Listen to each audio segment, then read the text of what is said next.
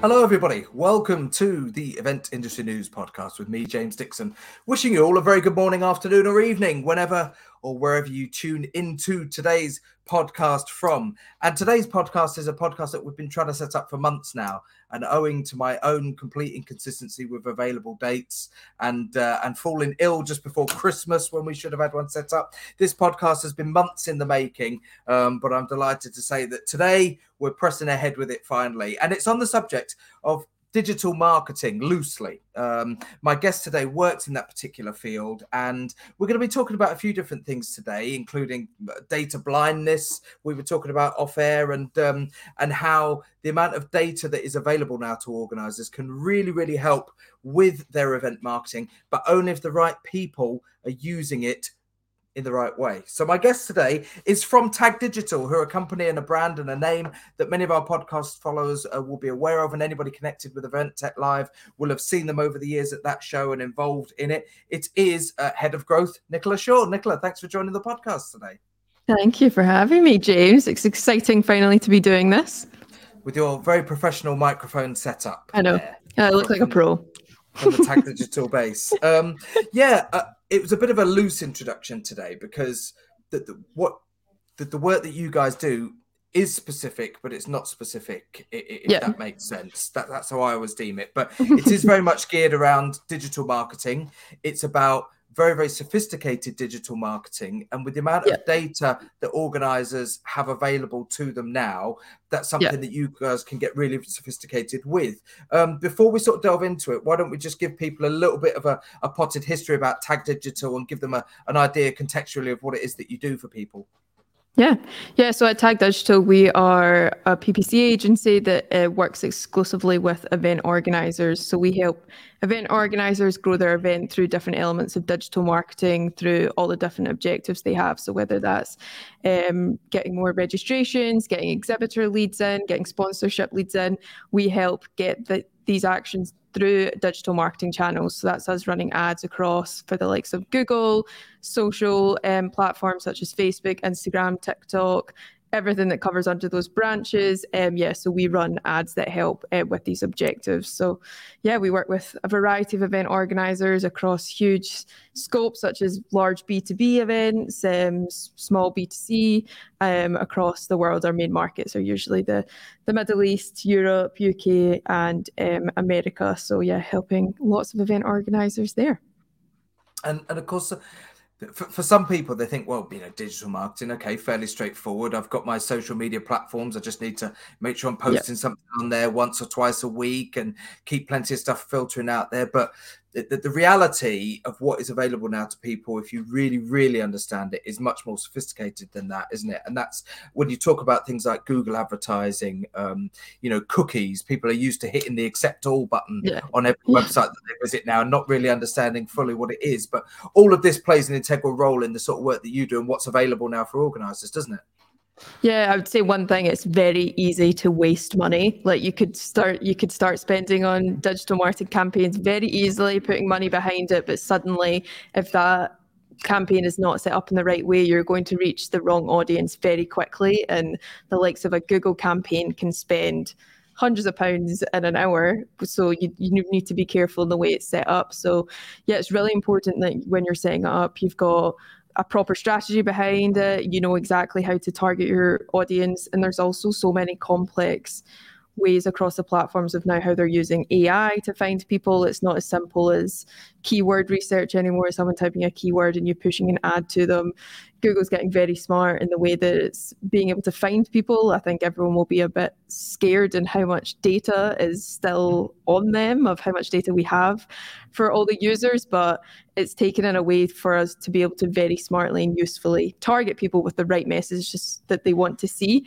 It's really important that it's done properly because, like I said, it can get out of hand very quickly if you don't have a proper strategy in place and actual proper targeting in place. And I guess maybe that puts people in maybe not two categories, but two opportunities.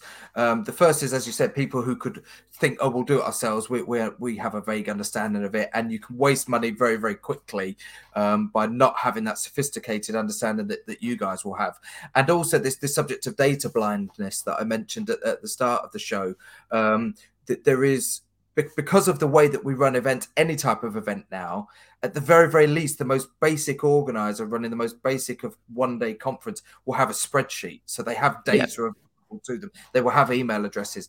At the other end, we've got registration systems, virtual event platforms, interactive Q&A platforms where people may have to log an email address to register for the event.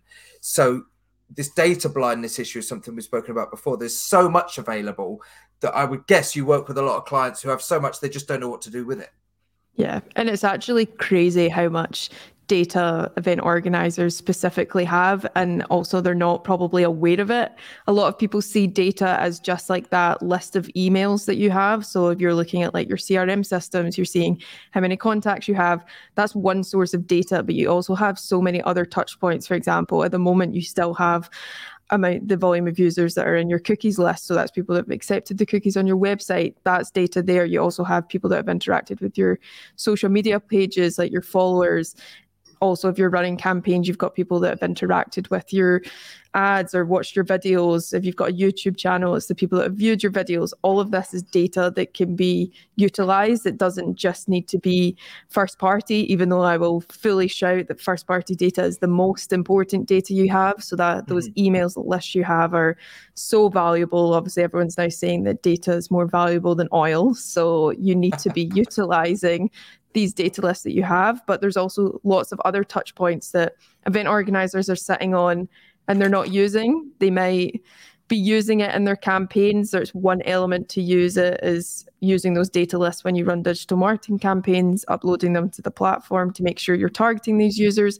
But the biggest gap that event organizers have is that they're not making money off the back of this data list. Like I said, how valuable data is, and we have a service that goes down the route of actually making money off of your data that you have here. And like, I'll go into a bit more detail from our side. We call it audience extension. And that means as event organizers have so much data sitting on their plate, that data is so valuable to the main people who's your target market, which is your exhibitors. So your exhibitors decide to turn up to your event or decide to exhibit to your event because they want to get in front of the audience that you present at the event, so the visitors that you're able to attract. You're allowing these exhibitors to be in front of this audience about 3 days, if that's how long your event runs for, and they're paying a high value amount to do that. And what we're saying is, imagine giving your exhibitors the opportunity to then continue to market to this audience at a premium rate by being able to target the data that you own. So you have all this visitor data. If you are to upsell that to your exhibitors, they will want to be able to target that audience because that's brand awareness for them. That's their exact target market. That's data that's going to cost them a lot more to be able to target themselves through their own marketing. So being able to upsell this to your customers, is a huge way to be able to generate revenue out with just your 3 days of the events, and you can continue to sell this product to them throughout the entire year. And that understanding of data, I suppose, is where, as an industry, people have slowly but surely had to shift their understanding and how they sell things fundamentally. Because historically, salespeople who are selling an exhibition would sell the exhibition. They would say, do you want to come and exhibit at our show? It's 2 days, it's 3 days. This is the audience that we'll bring there on those days. And that particular strand of the events industry is still very much geared up around selling the event, selling the 3, rather than selling the brand, the show as a brand. Do you want to buy into our brand? Here is the exposure we can give you through that brand. And I think that shift is happening, but it's probably slower than people realize they could be going because of the opportunities that are available. Yeah, and I think that's the hardest part that we've seen around it, is really the sales teams that are selling exhibitor stands are still quite traditional. Obviously, their main targets are normally around exhibitor sales, like with the stands. So it's shifting them into a digital mindset and educating them in a digital product is something that's been a challenge. But once it's understood, it like just takes off so quickly. One of the main things is that people are seeing as the easiest way is actually to incorporate like some form of like digital sales package within an exhibitor stand sale. So for example, if you're like, you can get an exhibitor stand for X amount of value, and then if you want this add-on package, it's like an additional like £2,000 if you want to then market to the audience for another 30 days after the event. And it can be easy as that, being like, we'll give you a stand for 3 days at the event, and then for the next 30 days you can then target the audience with whatever message you want to push out to them, and that's you just upselling it because it's so much cheaper for you and you're just made like easy money off the back of it. And that extends further, doesn't it, into these always on marketing campaigns and strategies that are now being implemented, because I guess there's a number of reasons for that. I'm sure you can tell us some of them, but one of the most obvious ones to me is just the sheer amount of media that people have access to nowadays, that you can't just have that sort of 16-week build up to an event anymore. Yeah, and that also kind of ties into the importance of data. Like the reason that we pretty much tell all of event organizers that they should have campaigns running throughout the year and not just, like you said, those 16 weeks, is to make sure that you're constantly gathering data, because we are going down a route where everything is getting more private, and there's lots of rules and regulations that are coming into place. Google will eventually, whenever they make up their mind, will be getting rid of cookies, which will limit the amount of data that we do have access to. So it's more important than ever, not only that you're pushing your brand throughout the entire year, but that you're gathering data and fresh data, because your data can get out of date very quickly. So you may have an email list, but if you don't update that within like the 12 months between event dates, then it can quite easily become out of date. So having a campaign that's running and that's gathering data through different elements of like lead generation, that is the most important reason why we say your campaign should always be live. Just expand a little bit, if you could, and if you don't mind, on what you just mentioned there about Google getting rid of cookies, because I have a vague understanding of what they are. Like many people, a vague understanding. The thing pops up on a website, you accept it. We know that it's a tracker of some description. Everybody's looked for a holiday, got on Facebook, and seen that holiday pop up on the right hand side. Somewhere else. So we've all been there. But when you just popped it, threw that hand grenade in there, that Google maybe get rid of it. What does that actually mean? How much control do they have over cookies? Well, cookies are Google, so a whole control. So it's their product that they've put on. So yeah, it's one of these things that's a very hot topic, but it's also a topic that doesn't have a lot of clear answers yet because of what's ongoing. But yeah, so when you accept the cookies, obviously that's you giving the permission for that website to then track and be able to promote ads to you across websites. So that's why if you're like Bangs or looking at something to buy and then you go onto a different website, it's then following you around. It's because you've accepted the cookies to be able to do that. And 9 times out of 10, like you have to accept the cookies to get onto a website and things like that. So they've manipulated users very well to do that. But because of all the new privacy laws that have come in, obviously, if anyone's aware of the iOS 14 update, made a lot of regulations in terms of you have to accept tracking. Meta's also brought out a lot of regulations around tracking as well, that you have to accept it first before you're able to do it. So Google for a few years now have been saying that cookies will become obsolete. Now, they pushed this date back many times. So it was supposed to be, I think, last year, then this year, and then it's still pushing it back because they're trying to find another method that is effective but not as intrusive as being able to track a user exactly where they are around the internet and not gather all the data that they're going to. So the reason I think that they're delaying it is because they're still doing a lot of testing. They're doing a lot of betas that are coming out for people to find alternative ways to be able to track. But it is something that is going to happen, which is why we continuously say your first party data is the most valuable thing that you have, because when they do turn off cookies, it will definitely affect campaigns in terms of a remarketing point of view. So if someone's landed on your website, will you be able to remarket as effectively to them?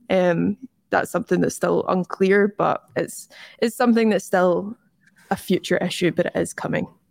I'll tell you what was the jaw on the floor moment for me with what you just said there, is that cookies are Google. I just thought they a generic thing, for website traffic. So cookies are Google. So does that mean that if I'm using Bing as my search engine or my, that wouldn't, there are no cookies on there? More and more limited. So yeah, Bing is definitely more, which is why people are also using to like Safari as well is safer because it won't track you as well. There's also, that's why there's so many competing search engines that come out with no tracking on them. So I can't, there's like other ones that come out, but yeah, it's not the same tracking that's across both of them. So yeah, it's Chrome that's getting you if you're on that with the cookies. Well, I guess as well, I suppose it just goes to show how much of a, maybe monopoly is not the right word, but how much of a hold Google have got on us in terms of our browsing data and our web traffic and how that links. And no doubt behind the scenes, the major organizations are working together on this for their own benefit. But it just goes to show how, I suppose, unless we are working specifically in that sector like you guys are working, why it would be so difficult for people who are doing 10 different jobs in an event setting to understand the detail that they need to now. Yeah, and that's for sure. Like, I do not envy marketing managers within events companies at all, because they wear so many hats. They're all spread so thin in terms of what they have to do. And sometimes I think it's not realized how much focus needs to go into your digital marketing campaigns. Like, they need to optimize like weekly. You need to pay attention when things need changed. Like I said, spend can get quite out of control if you don't keep an eye on it.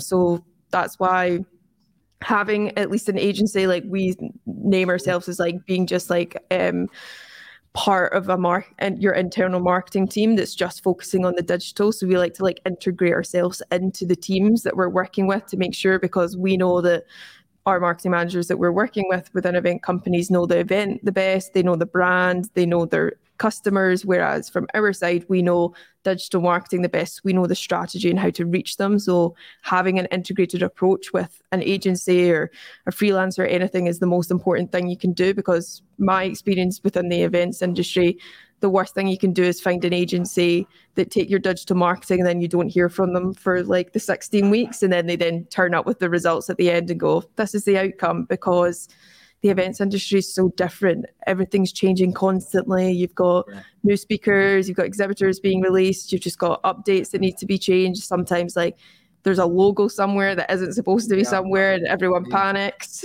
So you're leaning on an open door here, because, you know, I am that person at the other end, you know, behind the emails going out to conference speakers and for agendas, you know, who, right, there's been a change to the speaker on that panel 3 times in a day.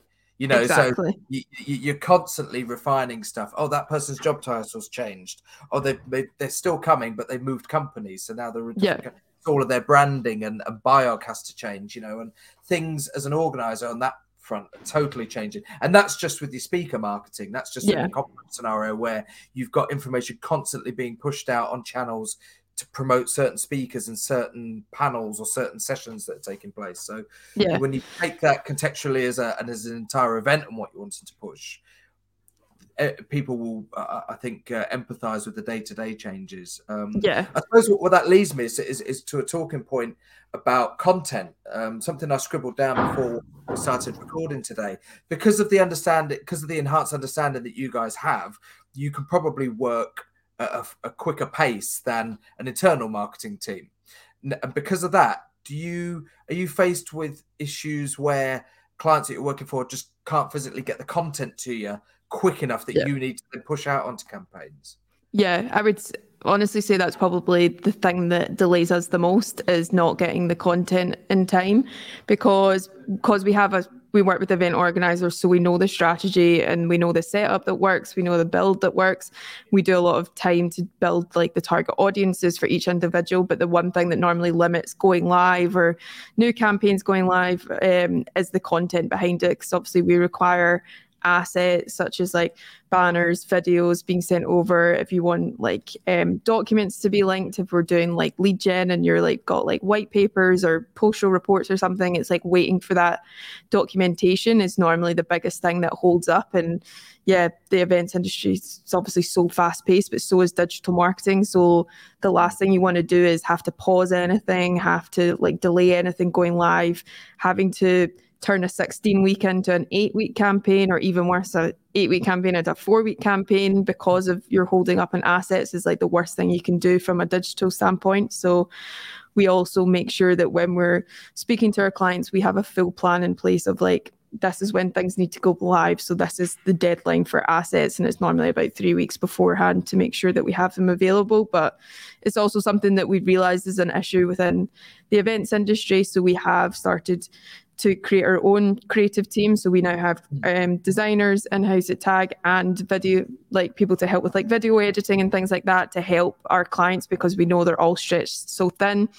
Design teams are stretched so thin as well because they've got so many events. So we now help aid with some of like creating banners, creating videos that can be utilized for digital to help speed up that process as well. And of course, because done correctly, that will have a positive impact on the campaign, isn't it? And yeah, I taught, even the basic stuff like making sure that the pixel sizes are all correct and accurate for the particular platform or where it's being pushed to. If it's incorrect, exactly. Hopefully I'm right in saying that can have a negative impact on the campaign if something is not optimized for that particular channel. Yeah, and Google will just like disapprove it. So if something's not right, or even if an image is too blurry or it's not like the right high resolution, it will just be disapproved. So which means your campaigns won't go live. So yeah, there's lots of kind of rules and regulations in place for like dimensions and exactly what you've said, which can limit and slow down the process as well. So it's important that we continue to smooth that process out, and that's why we've developed a creative service, just to help kind of take the load, another thing away from the marketing managers that are again all doing so much. Have you got anything that you use there that actually integrates in with the platforms that organizers are using? And I'm talking basic things like registration, like speaker management platforms. Are you able to actually plug your own systems effectively into their systems so that some of that data, speaker profiles, profile pictures, biog, stuff like that, you can just get out without relying on the organizer sending them to you? No, but that would honestly be the dream if we did have something that was easy. I think it's like, normally we don't normally get like the access to like that kind of back end or anything that like plugs it in with ease. Like, unfortunately, it's not that integrated between the two systems yet. So we are quite reliant on it being sent over by the marketing managers for when we need to push things live, which is normally why we'll try to have a schedule in place. But yeah, I mean, that would be an ideal scenario if we had that access, but we don't tend to. It's not going to be the silver bullet, because, it would still, only give you access to basic data and things like logos, more specific branding, video content particularly has all still got to be sent in somewhere, hasn't it? It's either got to be uploaded to a portal or emailed in. I'm not sure how you guys work it. Yeah, so it still needs sent over to us. Like, we have like communication threads that we use between the technical team, and it needs sent in, and then we need to upload it to the platform either way, because it needs to be like attached to ads, and the copy needs to match. And I think that's one of the also things that delays that maybe people don't realize is we can sit and wait for like weeks for images or banners to be sent over. And I think people don't understand the delay process, because we need those images to match like the copy that we're pushing out. So until we have those images, we can't write copy, because there's no point writing copy to an image that makes no relation to each other. So it's just a picture. It's just a random image. Shout out to the 3 loudest sneezes in the world as well. whoever that was in the office. What an amazing hat trick of sneezes there for anybody who caught that one in the background. That's the downside. That's the downside of having a really good microphone, you see. There you go. Picks up everything. It picks up everything. Yeah, the content, as I said, I don't do your job, so I can only sort of presume to know a little bit and maybe guess about some of the sort of pain points that you've got. But the content one instantly struck me that no matter how sophisticated the understanding of the platforms, the channels, the back end of things, how Google works, the analytical data, is that without that content, you've got nothing, and that to me, particularly for the always on campaigns, I work with a lot of different companies and businesses and clients, and I've worked for myself over 13 years now. So as a freelance, I've seen companies firsthand who just think, well, what can we put out there? We've not put anything up in a few days on our channels. What do we do? How much of that sort of creative consultancy do you offer now? Have you tried to avoid it and just stick to the core of what Tag Digital do, or are you also helping clients actually come up with some of that content and generate ideas? We normally share from a perspective of what works in terms of, especially if the objective is like lead building or like, they're trying to get like emails in exchange for like actual pieces of content in terms of like a creative point of view. So like the videos and the images that are pushing out, we will always like guide event organizers on what's actually working. So sometimes they can send stuff over and we'll be like, it's not best practice, it's not going to work for this type of channel. We have like a massive deck that goes into like creative best practices for each channel, and it has like lots of examples that we've built ourselves from our own creative team in terms of like exactly what your video should be like, exactly what your banner should look like.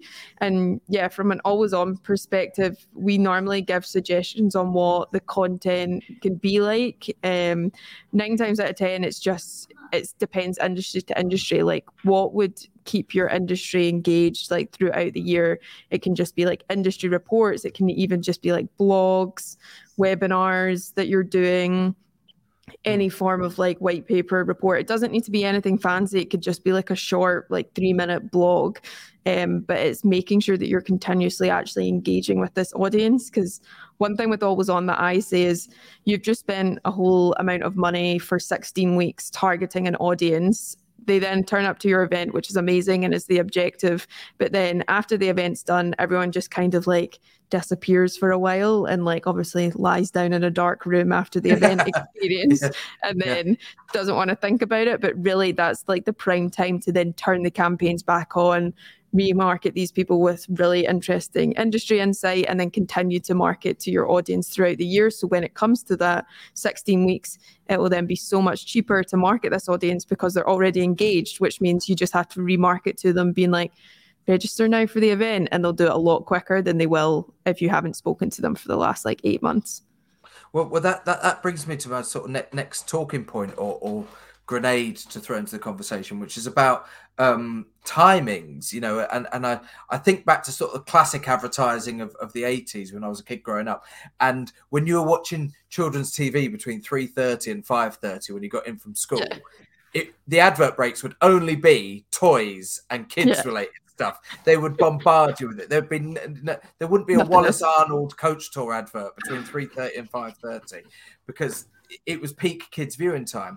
And I'm just wondering now how much of the work that you do is based around historical data. So knowing when your client historically time-wise had success. So, you know, historically 9 weeks out on the Tuesday before the data says this, or is there a certain amount of just sort of basic human understanding that you still use to say, look, we're better off pushing a campaign out at that time? What's the balance between sort of a natural understanding and actually using the historic data? Yeah, the historic data is very important, especially to analyze the event. So one of the main things that we normally look at is the event itself. How many years has it been running for? How much brand exposure does it have? What's your normal like traffic, like daily traffic without paid? How much audience is organically coming to there? Because that makes a huge difference, mainly from the perspective if you have low brand awareness, for example, you've only ran for a year launch event, or you just are in a very competitive market. It's very important that the campaign is in longer because it's going to take a long time for that audience to integrate within to like, obviously we are always talking about the marketing funnel, but obviously that people at the top of the marketing funnel are people who have no idea who you are, haven't heard about your brand before, are in your target market, but you need to integrate them in. You need to spend a lot more time to do that. So that's normally where we're thinking about a 16-week campaign, because there's a lot of time that you need to bring that audience into your marketing funnel to then continuously remarket to them over a 16-week period. And yes, I would say, especially after the whole, don't want to say it, but COVID incident, consumer behavior has gone even more delayed. So sometimes event organizers are like, but you only see that trend increase of actual registrations within the final 3 weeks. And I go, yes, but that's where we go really heavy with our budgets and our remarketing budgets, because we built all these people into the audience. So it is common that you'll see the first like 8 weeks of your campaign will be slower, but that's because it's brand new audience, that's new data building, that's stuff that's way more valuable. So you should see your cost per acquisitions higher during this time. And then the final 3 weeks is where you're really much going to see the registrations come in. And that's where all your efforts for the last 10 weeks have really paid off, because everyone's now deciding to register. I mean, all these people know that they're coming to your event, but they just don't take the action until like the final 2 weeks, which is very frustrating from an event organizer point of view. But unfortunately, we can't change consumer behavior as much as we want to.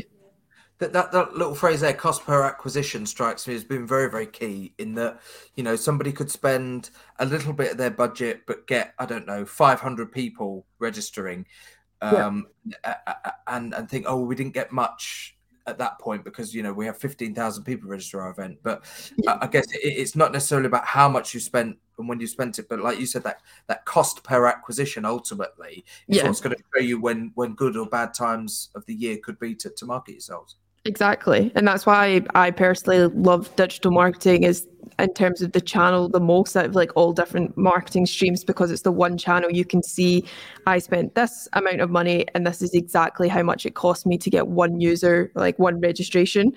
And that's, you can see very quickly if your campaigns are working or if they're not working. And that's everything that we drive. All of our campaigns are focused around the cost per acquisition, because we've got so much data to benchmark within the events industry. We actually benchmark up front what we think we'll be able to achieve from a cost per acquisition and how many registrations we think you'll be able to achieve with your budget that's in place. There's not many other agencies that, one, have the confidence to do that or have the data to be able to do that. So that's something that pulls us kind of out in terms of like a competitor point of view. But we do that because we know, like, we have so much data points to be able to accurately identify this is what it's going to cost you to get one registration for your event. And it's important to understand that that's through a timeline. So yeah, like you were saying, at this, like about 6 months out, your cost per acquisition is going to be much higher because the intent's lower. People think they've got time, so they're not going to do it. But your cost per acquisition is higher because normally the people that are registering should be that brand new audience. So people that have never heard of you before, because they aren't as delayed, they'll do it because you're new to them, so they'll take the action. Whereas your cost per acquisition in the final 2 to 3 weeks will be significantly lower, mainly because this will be remarketing to people who probably have come to your event before, or we've continuously marketed to them for the last like 10 weeks. So they're now like, okay, I'll take the action, and now they're coming in. So that CPA will start high, but will come down dramatically as you get closer and closer to the event. And I'm sort of cast back to a time in 2000, between about 2005 and 2009, when I worked for a publishing company that they worked in the trade press, so they did magazines for different industries. And any of the trade shows that worked in around those industries, you know, would advertise in those magazines in the sort of the 3 or 4 issues running up to their particular event. And it was still always a hassle every year to get them on board, either with some sort of, you know, contra deal or some sort, you know, whatever the deal was for them to advertise their event in the magazine. It was always a bind to get that over the line.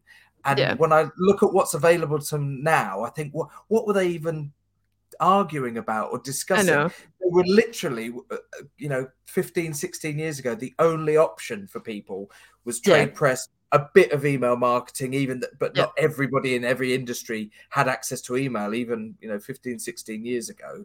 And postal, old school. Well, we've got all these addresses, let's post them all a flyer for the event. When they look, it's a luxurious position, if we're being honest now, isn't it? If people actually want to just think back a little bit and take a moment, they are in a luxurious position if they do it right. Yeah. And don't get me wrong, there's still some event organizers that are doing postal, direct mail, which I will never understand. But yeah, in a market that's driven at the moment by sustainability as well. Exactly. And are still sending out 10,000 flyers to try and have no idea if it actually works. That's the one thing that I guess you can put like promo codes and stuff on them, but like 9 times out of 10, like you have no idea if it's actually working, which is, I mean, marketing channels that are available at the moment there's so many, and it just continuously is growing. Like there's other things that we can now get involved in. Obviously, connected TV is a big one that's starting to come back. So obviously, TV advertising is very old school now, but it's now coming to the point where it's being taken over from a digital perspective. So it means you don't have to just rely, like you were talking about, putting your TV ad at a specific time during the day. You can now do connected TV ads, which means you can actually put an audience behind them. So it means you can actually put your ad onto people that are actually interested in what you're doing and not just like pushing it out there and seeing if it sticks. So that, like large digital billboards, audio ads, everything's getting smarter and everything you can put audiences behind now. So it's really interesting the route that it's going down, and there's just so many channels. So I'm not surprised if some people are overwhelmed at the moment. That's a whole other topic, isn't it, now? Because, you know, this is a podcast, and anybody who listens to podcasts knows that at the top end of the podcasting game now, you've got businesses who are doing, you know, the bigger podcasts with millions of followers, where it's all about targeted advertising. Who are our audience? What's the subject matter of the podcast? And you know, which advertisers does that make it an attractive proposition to? Exactly. You know, radio now is consumed mostly via smart devices and smart speakers. They've all got an IP address. They know where you're listening from. So you can have regionalized advertising now that you couldn't have even 5-6 years ago because of the explosion in hardware and connected devices. So there's all these other channels that we could get into. How I'm going to wrap it up is quite simply to say that on the subject of postal marketing, I still get once a year, I'm not going to say the name of the event, an event that I registered for, I think it was 11 years ago now, 12 years ago. And they still send... Do you still go? Have you been? No. If you're doing this and you're an organizer out there, I can tell you that flyer, every year it comes through my letterbox, goes the same way as the dodgy Chinese takeaway a mile down the road. And the flyer that comes through every now and then for carpet cleaning. They just go straight in the recycling. I'm never going to go to their event because of that flyer that comes through the door.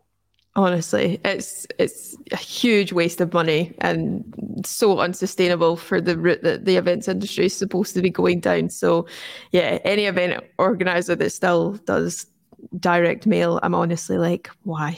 How do you know if that is working or not? And I'm just like, can we take that budget and put it onto digital, please? Because I'll be able to get you probably 30% more registrations than you're currently experiencing. Come on, let's get with the program, people. You know, most people's grandparents have got an iPad now. You know, exactly. They've got a smart TV at the very least that's connected. So, you know, come on, drag yourselves into the 21st century. We've been talking on the podcast today to Nicola Shaw from Tag Digital. She is Tag Digital's head of growth about, well, all sorts of various stuff, always on campaigns, data blindness, and how they can really bring I suppose, a level of sophistication to the marketing process now for event organizers, given the amount of data that they have available to them. Nicola, before we let you go and head back to that deep world of analytics and data and advertising and marketing, if people want to find out about what Tag Digital are up to, what are your own channels, where can they find you, how can they get in touch?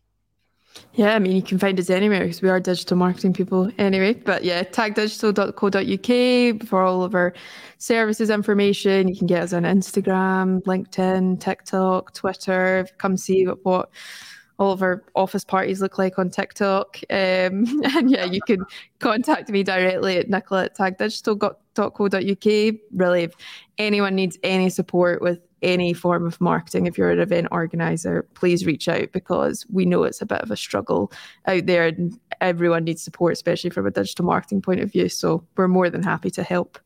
Get a professional in. That's always exactly. The best advice. Get somebody that knows what they're doing, because you'll spend twice as much doing half the job. Yeah.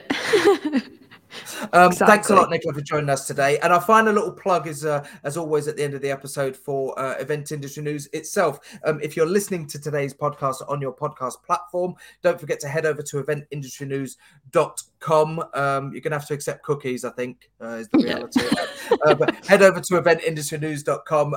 You've got all the latest news, features, special supplements. Of course, the Event Industry News A to Z supplier directory. If you're looking for a supplier, a service, a piece of equipment, anything like that, depending on what type of event you're organizing, chances are you can find it on the A to Z supplier directory, as well as video versions of all of our podcasts. Of course, if you're already there watching today's video, thanks very much as always for tuning in. And don't forget to go in the opposite direction and make sure that you subscribe from wherever you get your podcasts from to the audio versions of the Event Industry News podcast, which brings us to the end of today's episode. Thanks again to Nicola over at Tag Digital. Nice to speak to you today. We'll see you on another episode hopefully soon, and it won't take 6 months or so to try and sort out the next one. But we'll wrap up for now, everybody. Thanks for tuning in, and we'll see you soon. Goodbye.